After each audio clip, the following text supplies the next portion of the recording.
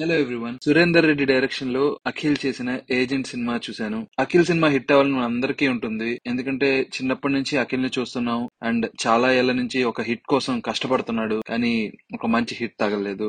Unfortunately తను మంచి hit కోసం ఇంకా వెయిట్ చేయాల్సి వస్తుంది. ఈ సినిమా ఏమంత బాగలేదు.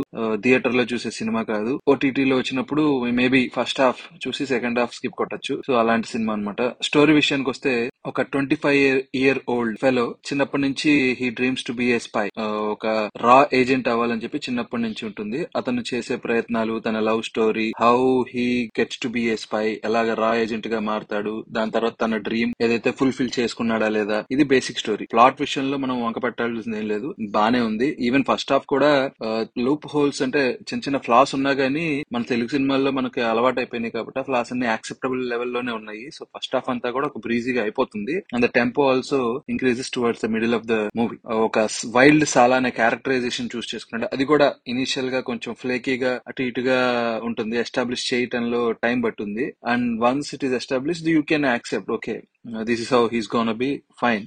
సో ఇక్కడ వరకు బానే ఉంది. కానీ సెకండ్ హాఫ్ వచ్చేసరికి ఇంకా యాక్షన్ సీక్వెన్స్ తర్వాత యాక్షన్ సీక్వెన్స్ తర్వాత యాక్షన్ సీక్వెన్స్. ప్రాబ్లం ఏంటంటే యాక్షన్ సీక్వెన్స్ ఉండొచ్చు కానీ ఏది పద్ధతిగా డిజైన్ చేసినట్టు ఏమీ అనిపించలేదు. ఇప్పుడు పఠాన్ తీసుకుంటే ఈ సినిమా ఆ సినిమా కొంచెం story line similar. Once initial part young fellow trying to be a రా ఏజెంట్ అనేది పక్కన పెడితే, తర్వాత వచ్చేసేది ఒక already one of the best రా ఏజెంట్స్ బయటకు వచ్చేసి రోగ్ ఏజెంట్ గా మారతాడు. అతనికి ఇప్పుడు కొత్తగా వచ్చిన స్పైకి మధ్యలో ఉన్న ఫైట్ అన్నమాట. సో ఈ ఈ రకంగా వెళ్తది. ఇది సిమిలర్ టు పఠాన్ లైన్స్ లోనే.